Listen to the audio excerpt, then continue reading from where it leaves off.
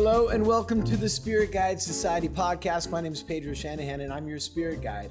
Tonight in the Whiskey Society at 7 Grand, we had Balcones in the house with my good buddy Winston Edwards coming in from Texas. Speaking of Texas, we tried the Balcones Texas single malt. We tried their 100% rye. We tried their French oak single barrel. And we tried the Balcones 7 Grand single barrel, launching that here in downtown Los Angeles in the Bar Jackalope in the back room at 7 Grand. Be sure to tell your friends about our podcast. If they want to learn more about spirits, this is their place to come. We love it. You should love it too. Always remember to enjoy this podcast responsibly. That means don't be lining up tasters on your dashboard during rush hour. Totally irresponsible. Now, this is awesome. We recently opened up the 7 Grand in Austin, and you were there for helping out with getting that going. Yeah, I've done a couple society tastings there, and yeah. But it's been like 2 years since you were back in here doing the the Whiskey Society here in LA. Unless They've it was got you stretched out all over the place. Oh man, you know it. Just going from coast to coast every week, it seems like. So you're the national brand ambassador, and now you're also in charge of the single barrel single barrel program, which is what we're going to get into tonight. Absolutely, yeah. We're going to get really deep into single barrels tonight. No, but more importantly, Balcones, if you're not familiar with the brand, it's been around now for a minute. 11 years. 11 years. It's in the craft distilling movement, currently booming in the United States. That means they're old. They're like a pillar of the craft distilling. We're the second wave. We're the second wave. You know, there's the St. George's and the McCarthy's and everyone else that came before, and then Balcones is kind of like the second wave when it started to get somewhat popular. And now I think we're in the third wave where everyone's jumping in on it, and there's a new distillery popping up every other week, it sounds like. Right. We had Garrison Brothers in the house recently. Yeah. Oh, great. So more Texas whiskey, but you guys are way before Garrison Brothers. It's a funny story, actually. They had their distillery first. Oh, really? Garrison started distilling before we did. The difference is that we got Baby Blue to market before their bourbon was ready to sell. Were you using smaller barrels? Using small barrels. We were doing a lot of really interesting experiments, to say the least, not least of which is the small barrels, of course. But yeah, we were going for a different angle. Garrison Brothers wanted to make bourbon, and bourbon has a specific profile, and that takes time to get to. In our case, we made blue corn whiskey, and no one really did that before, so we get to kind of make up what it was supposed to taste like. But we released our stuff at a much younger age. So we've got a number of different reasons for that, but Baby Blue specifically is a whiskey that's about the ingredients, not necessarily so much about the barrels, which bourbon tends to be. Bourbon is obviously great, but the flavor is really centric around the oak, not necessarily about the mash bill. Mm-hmm. Obviously, there's some qualities to be derived from the mash bill, but it's not really like the dominating character. And Baby Blue was something that we wanted to come in and be very ingredient forward and actually taste like exactly what it was made from, which was 100% blue corn mash bill. Which is what whiskey's all about. But to wrap your head around that, like in terms of craft distillers, like to try to come to market in a time when you've got amazing American whiskeys that are, the best whiskey in the world was that Henry McKenna 10-year this year. That's a $35 bottle of whiskey at your liquor store. Best whiskey in the world, okay? So how, as a new distillery trying to get some space on your local liquor store shelves, can you compete with someone like Heaven Hill who can spill more whiskey down their drain than you can make in a full day, Like they have accidents that are bigger than your daily output, I imagine, when you're first starting out. Yeah. But the way to do it is by shifting the focus from the barrel to the mash bill, and also initially to use smaller barrels. So what we're going to get into tonight is talking about kind of these different maturation methods, and we're going to get really specific and nerd out in the world of single barrels.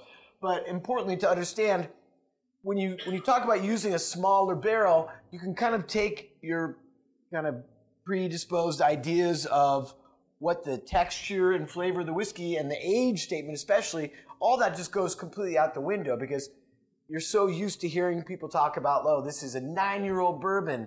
Well, they're referring to a 53-gallon barrel, 200 liters, these guys have been not playing in that realm the entire time since their inception. They were first starting off with really, really small barrels, creating this like amazing organic baby blue corn whiskey, and now playing a lot with wine casks that are actually larger than the 53-gallon barrels. So again, playing completely kind of taking apart what you might think of American whiskey flavor profile structure to be. Is that fair? Yeah, definitely.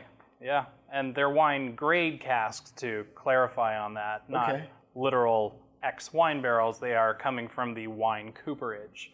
So they're literally the barrels that they build for the winemakers versus the ones they build for the whiskey makers, which they do all in Kentucky, but all of ours are built in Missouri at their cooperage over there. So that's all independent stave, and we're going to get all Missouri. Yeah, we're going to get. And it's, apparently they have two cooperages. One is Lebanon, Kentucky. The other one is Lebanon, Missouri. I don't know how that came about. I haven't independently verified it either, but that's what people tell me. Okay, maybe it's a parallel universe thing. I don't know. I guess so. What's your standard expressions that you guys are currently?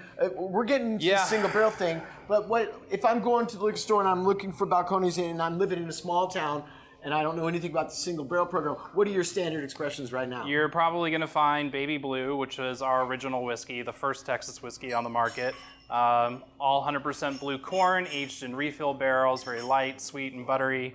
Texas Single Malt, which is our flagship whiskey and the one that we're going to really deconstruct tonight. That one's definitely going to, hopefully be sold in.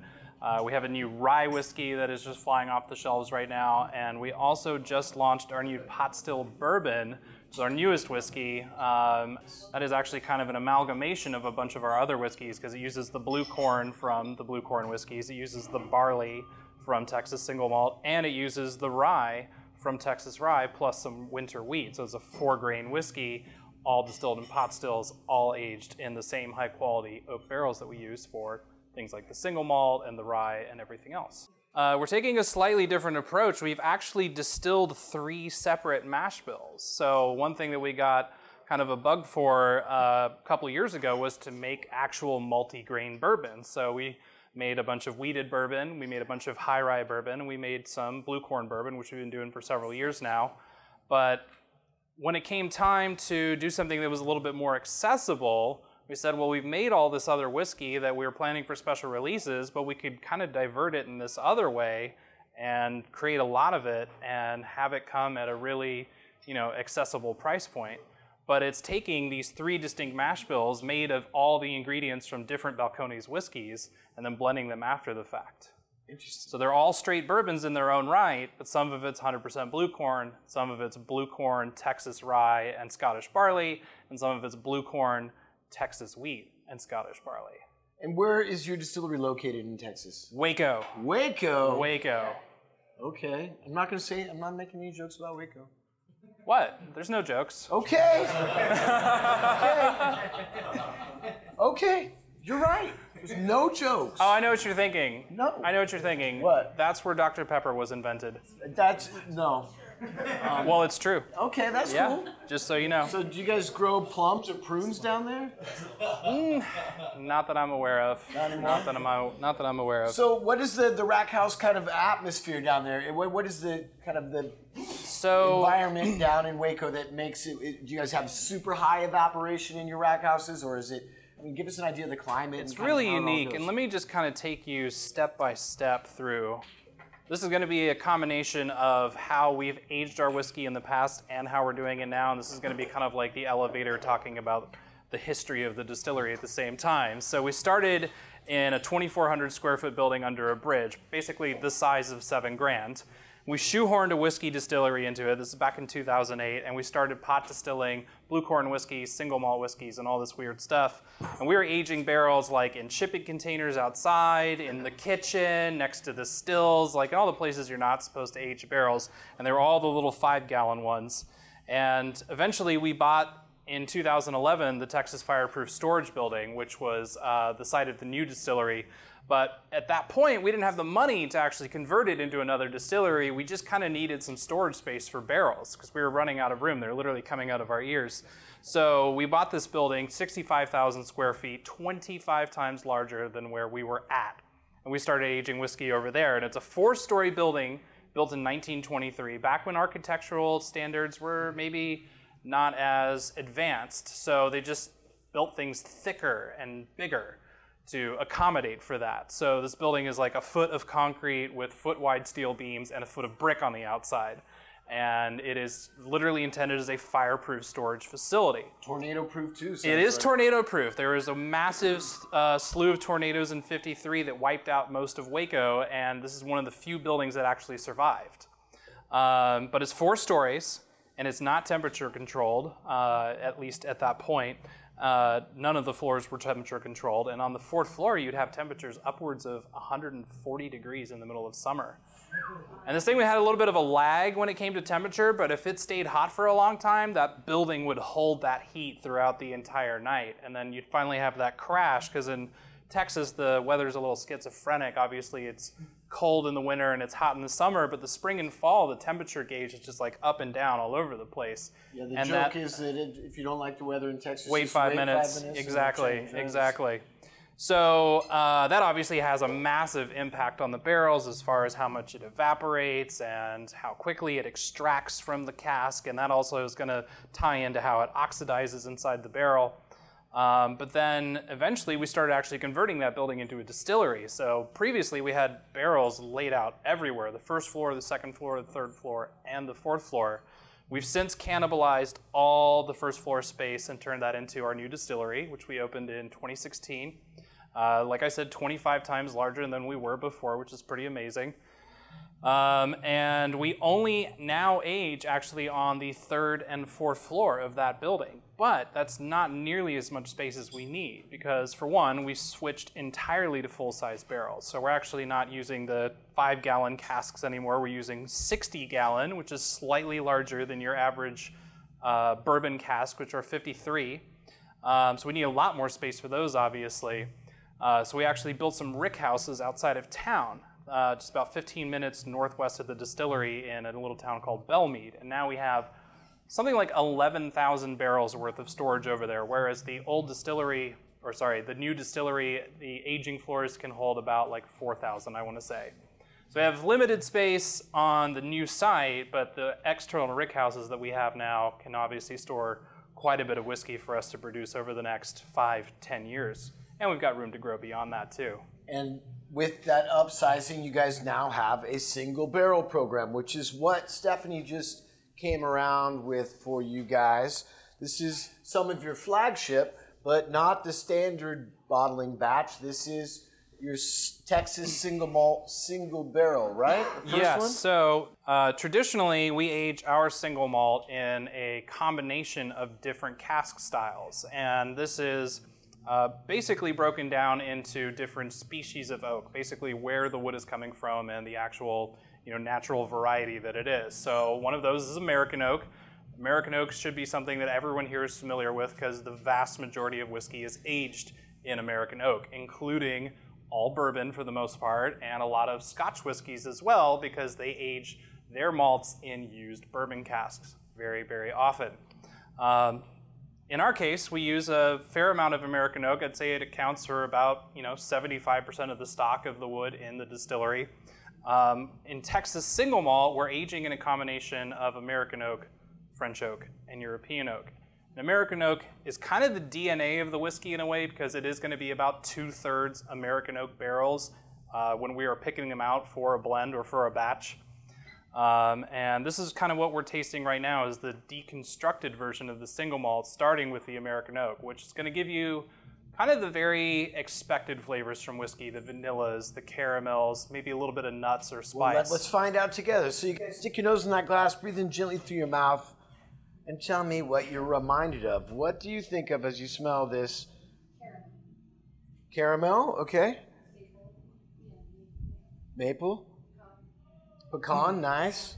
You just have Texas on the brain right now, right? It's probably worth mentioning, just to give everyone ample warning, these are all cask strength whiskeys that we're tasting tonight. Okay, yes. That's good news. That is good news. That is good news. But everything you're going to taste tonight is going to be in the range of about 64 or 65% alcohol. So you're going to get really happy really fast. So drink water. There are water carafes on every table. And I mean, you can also, if it's really, really too hot for you, you can add 1 drop into that. But when you're talking about such a small amount of whiskey, be really careful with the water, because 1 drop to 2 drops, that's a huge difference. You can completely change the flavor profile of a tasting sample in that simple 100%, increase of water from 1 drop to 2.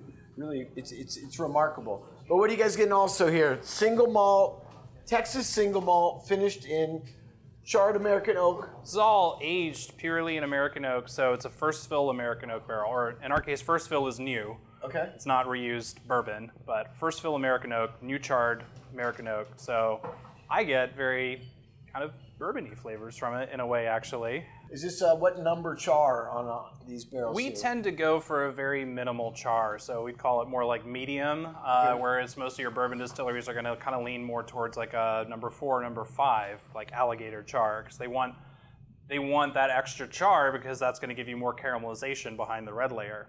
In our case, we actually have the barrels toasted as an additional step, which brings out and ameliorates all the caramelization of the sugars. So by bringing more of those sugars to the surface, we're able to caramelize more of them and get better flavors out of that cask. What's the mouthfeel for you guys? Tap some over your tongue. What do you guys get? What's the texture of this whiskey? Say again? A long linger? Yep, it's all 100% pot still whiskey, double pot distilled. It's got like huge chocolate notes on it for me, like caramel and chocolate, like a Rolo, but with some red fruit. Malt can kind of dive into that kind of like chocolatey, malty area, like really dense and like kind of roasty in a way. So are you using like a chocolate malt or anything like that? What's the kind of? No, this is all pale malt. So this is 100% Golden Promise barley, which is kind of a more, they call it like a heritage barley or whatever, but it's something that used to be kind of like the malt of preference in Scotland for the Scotch distilleries, and a lot of them talked about how much they used Golden Promise in the past, but over the last 20 or 30 years, newer varieties have been developed that will give you a better return. In other words, more yield or more proof gallons per bushel of grain. More alcohol per tonnage. Yes. So with Golden Promise, it doesn't have as high as a yield, but it has the ideal flavor for single malt, in our opinion at least. It has a really dense, bready flavor, and it really kind of gives you all the best that malt has to offer. And are you guys doing a long fermentation? Because this also has an intense fruitiness. So our fermentation is pretty unique for several reasons. For one, it is a long fermentation. We're fermenting about a week, which makes sense because the guys that started Balcones all met in a homebrew club. And they knew, like any brewer does, that you can't make good beer in less than a week. So we do a week-long fermentation. But what's interesting about this is that, for one, we utilize different yeast strains for everything. And in some of them, they actually get 2 different kinds. So the single malt specifically is a combination of M1, which is a very traditional Scotch yeast, and then also some British ale yeast as well. So it's a brewer's and a distiller's yeast mixed together. So are you pitching it and then waiting a few days and then pitching a different yeast in there? They're pitched at the same time, but where things get interesting is that the yeast part of the fermentation, that microbial activity ends after about 4 or 5 days, and then we allow the remainder of the mash to go slightly sour with lactobacillus, because this is a bacteria that exists on basically everything around you, and since we don't sterilize our grain prior to going into the fermenter, some of this still exists. It's originally outcompeted by the yeast, so you don't have a propagation of it, but eventually the yeast die off and now the lacto can take over, and that's where you start to get some really interesting esters produced that will eventually form the precursor for fruity and floral aromas in the whiskey down the road during distillation and maturation. So once those esters ethylize, they kind of combine with ethyl alcohol. Awesome, thanks. They will turn into those really kind of nice, fruity, and also sometimes buttery flavors, like that jammy, kind of creamy quality. Yeah, definitely. I've known that lactose sometimes brings a certain creaminess to the mouthfeel. Exactly. So what's the second one that Stephanie just came around with for everybody? The French oak. Ooh, the French oak. Yeah, so we're going to deep dive into this now. Yeah.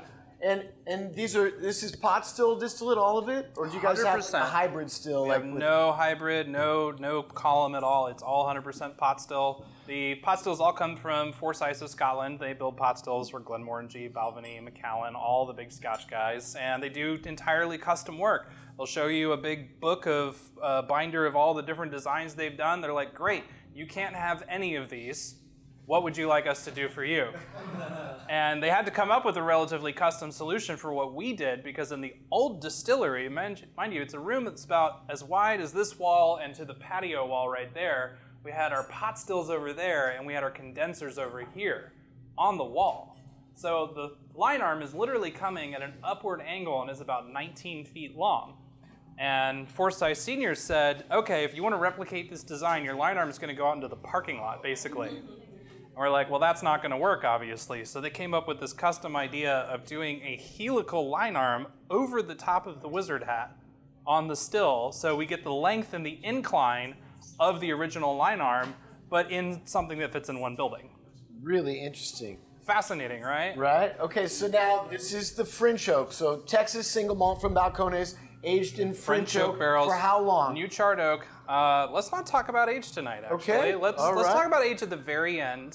It's all right. Let's just have no preconceptions about age. I'm down. And these are, again, the 60-gallon barrels? The 60-gallon French oak, extra Toasted fine as well? grain. Oh, extra fine grain. Extra fine grain, so that means a slow growth tree. It's denser wood, so it's going to have more flavor locked away in it.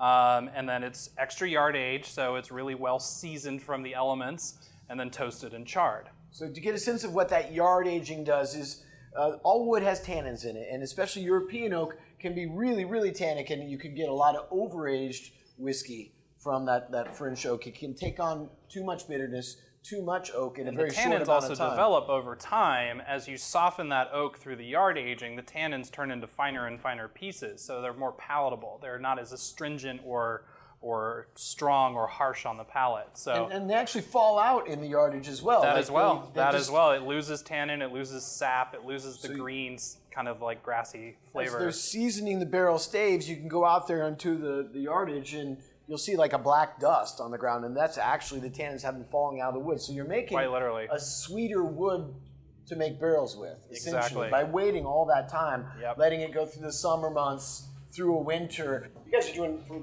more than 2 years, right? 3 years. 36 months, the wood is literally set outside just in stacks before they're even turned into a barrel. And that is a transformative process that softens the tannins, makes the wood taste better to a certain degree through the elements reacting with it, and as well as like a fungal microbial effect on it as well. It's kind of like dry aging meat. Dry aging meat kind of unravels all the proteins of the beef and makes it softer and juicier. It's kind of the same thing, you know. It's like aging the stuff out, like makes it softer and smaller over time. Does it make for leaky barrels? No, not at all. The wood is actually taken to a particular moisture point. That's how they know the dry aging is done, basically, is they were waiting for it to get to a certain point, and then that's when they know they can make a barrel out of it. Because they're going to have to take it down to that moisture point regardless, either through yard aging or through kiln drying. Okay. And younger aged wood, 6 to 12-month-old wood, requires kiln drying to remove that excess moisture. But that, of course, locks in all that green kind of sappy cellulose flavor. Wow, interesting stuff. So what are you guys getting on this? Stick your nose in that glass, breathe in gently through your mouth. The Balcones Texas single malt finished in French oak. What are you reminded of? Grapes? Right? I actually get that. I get like grape must. Orange peels? Yeah. A mustiness? What are you getting, Day? It's like a stone fruit. I'm getting a stone fruit. Apricot? Apricot, Pretty common in the single malt, yeah. Beautiful stuff. And now tap some over your tongue. I smells a little bit like sherry to me on the nose. Interestingly enough, a lot of the sherry flavor could be attributed to the style of oak it is, because it's Spanish oak instead of ex-bourbon, for instance, in a lot of cases. So if you think about it, a lot of that sherry flavor is probably partially due to the fact that it is actually Spanish oak. Oh, I thought we were doing the French oak on this. No, I'm just talking about single malts in general, okay. not this. But yeah, it does have kind of a dessert wine quality to it. I'm also getting like a coffee, like a dark chocolate and coffee on the finish. What are you guys getting? I'm getting some dry sherry. Dried sherry? Okay, all right. French oak to me is like a little more like earthy, and I get a lot of browned butter out of it. Does anyone get browned butter? Just that Definitely, kind of I like often get that from the soft, French. like slightly burnt character. Brown butter, black walnuts, Yep. some like raspberry character in here as well. Really like dry cinnamon. Cinnamon is beautiful, beautiful. So if I was going to buy a bottle of these single barrels, now you guys are starting to get these out into the market. Are you selling them to different liquor stores and different bars? If I can find it at a liquor store, how much are these single barrels going to run me? I think retail is targeted about $79.99 in all markets, so you should hopefully find it for close to that. If it's going for exorbitantly more than that, I mean, that's a lot of product to move at a markup like that, but I think everyone that's buying barrels has an incentive to sell it at a good price because it's a lot of whiskey to buy at once. That's a beautiful whiskey, for sure. And now we are going to get into some rye, which is something I'm very excited about, and I'm wanting you to sell us a single barrel of this rye. Let's put that into the single barrel program. You'll be the first person I call, man. Oh. All right, all right. Oh, see, it's that 120 proof. Feeling good already. Tell us about the rye here. Is this malted rye, unmalted rye? Are you guys doing anything special with this rye? It is a little bit of everything and a lot of magic, to say the least. So There's magic? it's just a little touch. You guys have you said you had a wizard's hat. Yes, So exactly. do you have a wizard there too? Oh yeah, his name is Jared. He's the head distiller. Okay. Yes.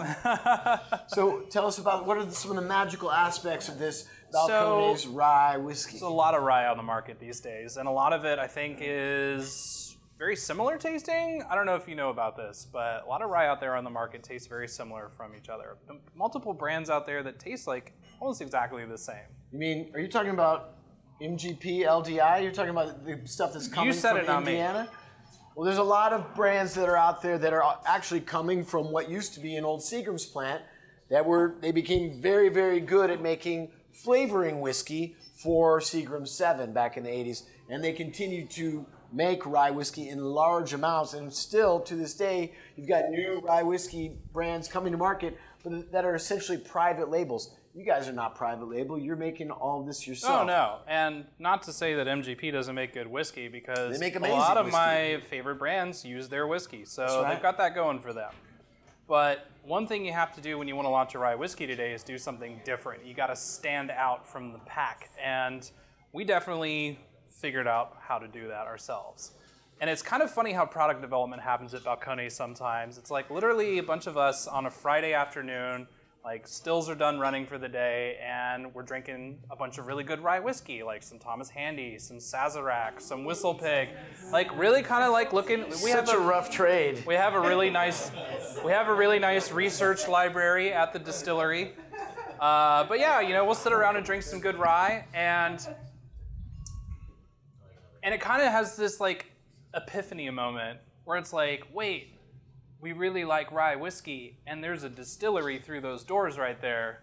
We could make some ourselves. And the next thing you know, Jared's online ordering the grain, you know? So it's just as simple as that sometimes. So we had the idea to do rye whiskey. We wanted to do rye whiskey for a long time, and the new distillery made it possible, thankfully, because we had so much capacity there. So we started making rye, but we had to do our own take on it. So we kind of turned it into like a stout mash bill in a way, and like a really heavy one too. It's got a base rye in it, which is called Elbin, which is actually grown in Texas. It's legitimate Texas rye, which is not something you really expect Texas to be known for. But that's 80% of the mash. And then the other 20% all comes from a specialty supplier in Germany called Environment. And they supply us with chocolate malted rye, crystal malted rye, and roasted rye. So the first two varieties are malted. It's not what you're thinking, Stephanie. Chocolate malt, but I've never heard of Crystal is also referred to as caramel malt. Okay. Yes. It means, I think it usually means it has a higher sugar content, right? Is it? Well, it has to do with the roasting levels, basically. Oh, okay, Yeah. okay. So chocolate refers to the fact that it's been roasted to a Really super heavily. deep, dark color, and it takes on the bitter, roasty qualities of things like chocolate and coffee. So if you're smelling this whiskey and you're getting things like chocolate, coffee, fudge, cacao nibs, that's because we've included that really super dark roasted rye in the mash. Wow. Kind of really turning it on its head for what a rye whiskey is supposed to be, because a lot of ryes out there are like pretty spicy, maybe there's some like mint or eucalyptus, And this has a lot more base to it. This doesn't have, it has some of the high end and a lot of the mids, but it's got all the low end that you're looking for. That kind of like deep, roasty, chocolatey quality in addition to the grassy and spicy flavor of rye. And it's all 100% pot still on top of that, which there aren't very many pot still rye whiskeys on the market today. That's for sure. That's for sure. So let's get into it, you guys. What are you guys getting? As you nose this Balcones rye whiskey, and how long is the fermentation on the rye? Because we've heard all kinds of crazy stories about people having difficulty with the fermentation of rye, like foaming vats and et cetera. Like it tends to gum up the stills. How do you balance that out? Are you able to run the rye at the same time as the bourbons and There's a particular protein in rye grain that gets really gummy when it gets wet, basically. And I'm not a brewing scientist, so I'm not going to give you the super detailed explanation on this. But basically, we add an enzyme that is the antithesis of that protein gumming, and it basically unwinds all the proteins, similar to the dry aging kind of analogy I made earlier. But this allows it to free flow and not turn into like porridge, basically. Wow. All right, what are you guys getting as you tap this over your tongue? Balcones rye. Pepper? What else? What kind of peppers? Jalapeno. Jalapeno, okay. What else? Green pepper. Green pepper. Day, you got something for me? I'm definitely getting the fudge at the end. Like at the very end. Yeah, same. Ooh, definitely. I get that fudge. It smells delicious. It's got a certain grassiness to it as Kind well. of dilly. Yeah, a little dill. And again, is this American oak or European oak on It's all this? American oak. It's all American oak for the rye. It's kind of funny. We do American style things and we do old world style things. We do corn whiskeys and we do bourbons and we do rye whiskey. But then we also make single malts, and then we've kind of like combined traditions from all these different places and applied them to all of the whiskeys. So, I mean, obviously the whole yard-aged wood, extra fine grain is not something you find in rye whiskey production traditionally, at least not right now. Really, really amazing. And now we've got something very exciting to share with you guys. Stephanie's coming around with our fourth mark, and this is this our single barrel? Yeah? It is your Woo-hoo! single barrel. Recently, we went out to Texas and purchased a single barrel of the Texas single malt for ourselves, which means it's only available at 7 grand. So we're going to get into that. This is the official launch of our own single barrel tonight. You guys are some of the first folks in Los Angeles, unless you've been sneaking around and come to Bar Jackal for the last couple of weeks. We just got it in, so very exciting. And we did what was the whiskey extravaganza a couple weeks ago? You guys we brought poured it this, there. this We out poured there. it there. So yeah, we had I want to say 5 people from all the different 7 grands, Los Angeles, San Diego. Gentleman from Denver couldn't make it, unfortunately. Last minute, crazy catastrophe scheduling, something, I don't know. Couldn't make it at the last minute. So I think it was like 4 guys from Austin, San Diego, and Los Angeles. And they came and selected a cask from a wide range of barrels that we gave them. And they actually went for a European oak barrel. A European oak barrel. So is that Spanish then? Because like you said, French and European, but I thought France was part of Europe, right? No? It is actually Hungarian oak. Hungarian oak. So that's what I'm getting at. That's very, very different kind of wood. So tell us, what are we going to look for in that Hungarian oak? This is going to be interesting. So what I find is that Hungarian oak, it's the same species commonly as what's used in the French oak. It's just different climates and different soil and everything else, but it's Quercus cecile. The difference with the Hungarian oak, of course, is that it grows in a different region and it's growing in different soil, which is going to give it different flavors. And it's not as highly in demand as French oak, so it tends to be significantly less expensive, closer to American oak. I find that the flavor profile actually sits between American oak and French oak. It's got a lot of the deep, earthy tannin that French oak does, but it also has some kind of the sweet, caramely character of American oak, with some nice kind of dried fruits laid up in between. So I get some kind of very definite fruity qualities. I'll let people pick out the more distinct flavors. All right. Peter, what are you getting? Spearmint. Spearmint? Mint chocolate. I get that too. Mint chocolate ice cream. Yeah, I get that. Power What of else? suggestion compels you. Right? I'm getting like dried cranberry and like crystallized pineapple. Ooh, nice. I've never seen pineapple in its crystallized form, but now I'm intrigued. Yeah, it's awesome. When you get that dried pineapple, sometimes it's got kind of a crystalline thing going on. Which goes back to that crystal definition of the malt, I think, is like when sugar gets that intense like density to it, like the sweetness, instead of being a burnt sweetness, crystal malting, I guess, would be like kind of that crystalline sweetness, when like rock candy or something like that.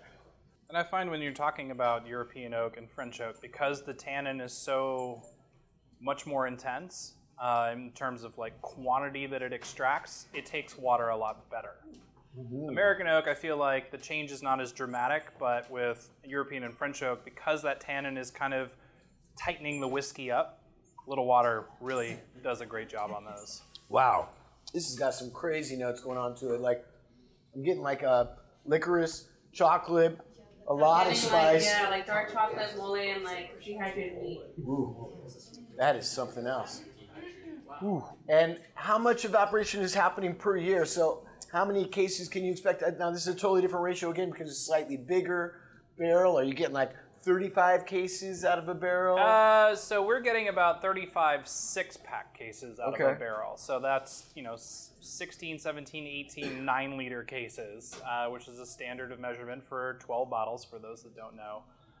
But yeah, we do six-pack cases. You get about 30 to 35 of them at cask strength. It's about 180 to 210 bottles. How much angel share are you guys seeing per year about? Probably about 12.5% to 13%. A little bit higher than the other guys. We're kind of comparable with like Taiwan and those kind of, Southeastern Asian whiskey-making regions. Stuff. But a world apart from Scotland and Kentucky even. Scotland, they're losing 1 or 2% a year. And by the time we bottle something at 2 years old, we've lost literally a quarter of it.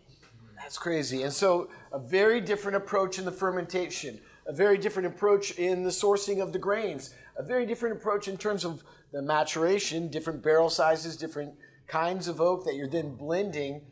That's very forward thinking, and that's what the craft distilling movement's all about. So thank you. Thank you very much, Winston, for coming and tasting your whiskeys with us. Does anyone else have any questions for Winston about the Balcones? Yeah. Age, since you said Good one. Let's see. Bringing it back around. You're good. All right, well, hold on. Any guesses how old any of this whiskey is? It's all about the same, so. 4 years old? 3. 10. 2 years. 2 years. Very complex. We have a lot of things on our side, obviously. Making a really good spirit, using really high quality oak, literally the highest end oak that you can buy. And then we didn't even talk about the climate too much, but talks about temperature a little bit, but Texas is pretty extreme of a climate to age whiskey in. So we had to buy those super high quality barrels to make whiskey in a short amount of time because it wasn't going to work any other way. We used regular bourbon barrels that were 6-month yard age and then kiln dried. All the whiskey would taste like pencils. And I'm not in 5th grade anymore, so I don't eat pencils anymore. You knew what pencils tasted like. So what about like when you were saying that the 4-story building was super hot at the top? Did you guys ever do any rotation to keep the... Not really. That was way too much effort for what we could put into it. I mean, we're talking about, 40 barrels at the time, full-size cask, along with about, 200 to 1,000 small 5-gallon oak barrels. So rotating them was just like, you'd literally have to just pick the barrel up and carry it somewhere, like there was no like machinery in place to assist with these heavy duty liftings. So yeah, for the most part, it's like when something got sat down somewhere, it was staying there until it was done. Today, it's a little bit different. We do have some air-conditioned sections of the building now, which is really nice. So if something is aging or getting close to its peak, then we'll move it to a cooler area, slow it down, yes. Are you ever tanking any of your whiskeys, meaning that you We've take done them out of the barrel and definitely. store them in some glass we've tanked or some some stainless stuff, steel? Just in stainless steel drums, basically. something that we're like, okay, it's done. We're not releasing it until later this year. We don't have the labels or anything done, so the only thing you can do is tank it. You don't want to go any further with where it's at. Beautiful stuff. Yes. Is there any whiskeys that Balcones makes that is aged long? So we are getting ready to release our oldest whiskeys later this year. They will be some 5-year-old single malts. They are aged in really, really, really used barrels, so they're going to be a far cry away from what we've been tasting tonight, which is all new oak. And the longer or more times you use a barrel, you get diminishing returns out of it. So it's going to be very light whiskey in comparison in terms of the oak profile, but it'll be very developed on the spirit and on the malt profile. Did you come up with Rumble Spirit? It started as a dessert sauce. One of our distillers is cooking a celebratory dinner for a former colleague, and for dessert he did his own take on Bananas Foster's. And for the sauce, instead of just making like a straight caramel sauce, he added honey and figs to it. So sugar, honey, and figs in the pan, pour off some brandy, flame that in the pan, and he smelled it and he's like, the only way we can improve this sauce is if we distilled it. So we did. And that's Rumble in a nutshell. And that's the spirit of Texas right there, y'all. Well, Winston, thanks for coming out tonight. It was great having you, man. It was my pleasure. My pleasure. For sure. Thank you, everyone. Thank you for listening to the podcast. If you like what you heard, please head over to Apple Podcasts and give us a 5-star rating and review. The Spirit Guide Society is a Spirit Adventures production in association with Bitten from the Apple Productions. Special thanks to Tone Mesa for their post-production and audio services. This show was produced by Andrew Apple and me, Pedro Shanahan. Executive producer, Andrew Abrahamson. Be sure to like us on Facebook and follow us on Twitter and Instagram at Spirit Guide SOC. We'll be there to answer any questions you have, share what we're drinking, and more. And if you're still thirsty, you can always find more episodes of the show wherever you get your podcasts. Be sure to always drink responsibly. That means don't drink to forget, drink to remember.